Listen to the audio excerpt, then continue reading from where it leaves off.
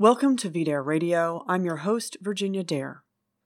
Another day, another mass shooting, another tug of war over the narrative about who is to blame.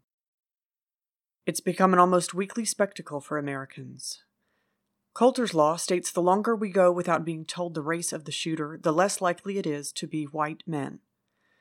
In this case, within an hour of news of a shooting at YouTube headquarters, we were told it was a white woman who was responsible. There was also a strange tale about a boyfriend being involved, possibly because initial reports said the woman was wearing a hijab.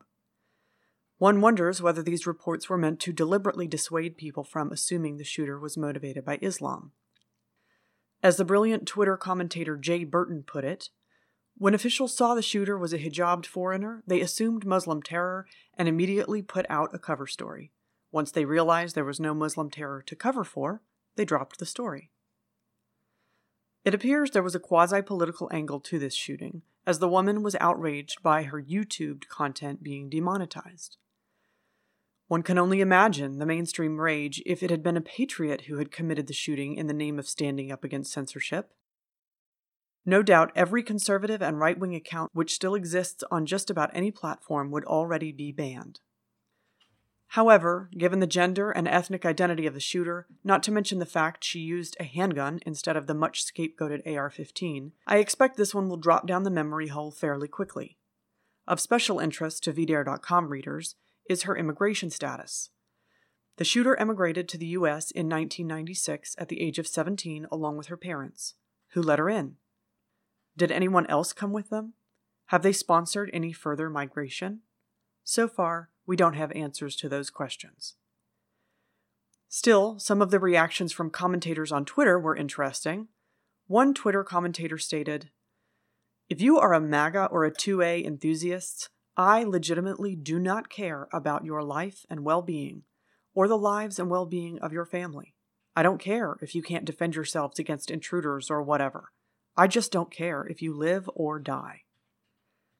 This is interesting because the commentator in question has a verified account, the ones with the blue checkmark.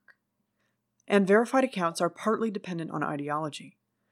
When Twitter introduced new standards regarding verified accounts back in December, the company suggested ideology would be a factor in determining who gets the coveted checkmark. Indeed, the whole reason Twitter changed the standards was because journalists were mad so-called white nationalists had verified accounts, which Twitter regarded as a boost of credibility. Before, the checkmark was simply to indicate whether an account was the actual person or not, or just a parody. Now Twitter is in the position, at least somewhat, of giving a stamp of ideological approval to verified accounts. It's very difficult to imagine a Trump supporter or Second Amendment supporter saying anything as vile as the above and still having a verified account, or even an account at all. Indeed, Americans can no longer agree on even the kinds of common sense things which previously united everyone. For example, even in the horrific school massacre in Florida, there was true heroism. Peter Wang, a student in junior ROTC, died while holding open the door so his classmates could escape. He and two of his fellow cadets were honored with posthumous medals. The U.S. Military Academy at West Point also awarded Wang specifically with a posthumous admission, and he was buried in his cadet uniform. Yet few know this story. Instead, the media has made heroes out of those who advocate taking away the Second Amendment rights of Americans. And this incident has actually, if anything, increased criticism of the junior ROTC program.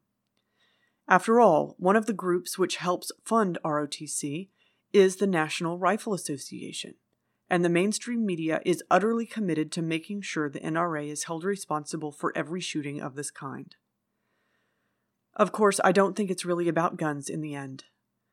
Journalists aren't really interested in gun violence or reducing the rate of gun violence. After all, if you actually take a look at those homicide rates, it's not white males who are really the problem. It seems that what is really driving the anti-Second Amendment movement is hatred of the type of people who own AR-15s. The people who participate in the American gun culture. That hatred of whites as such, can be openly expressed without ramifications or shame. And we should never let those who are driven by hatred try to guilt us or lecture us about morality and compassion.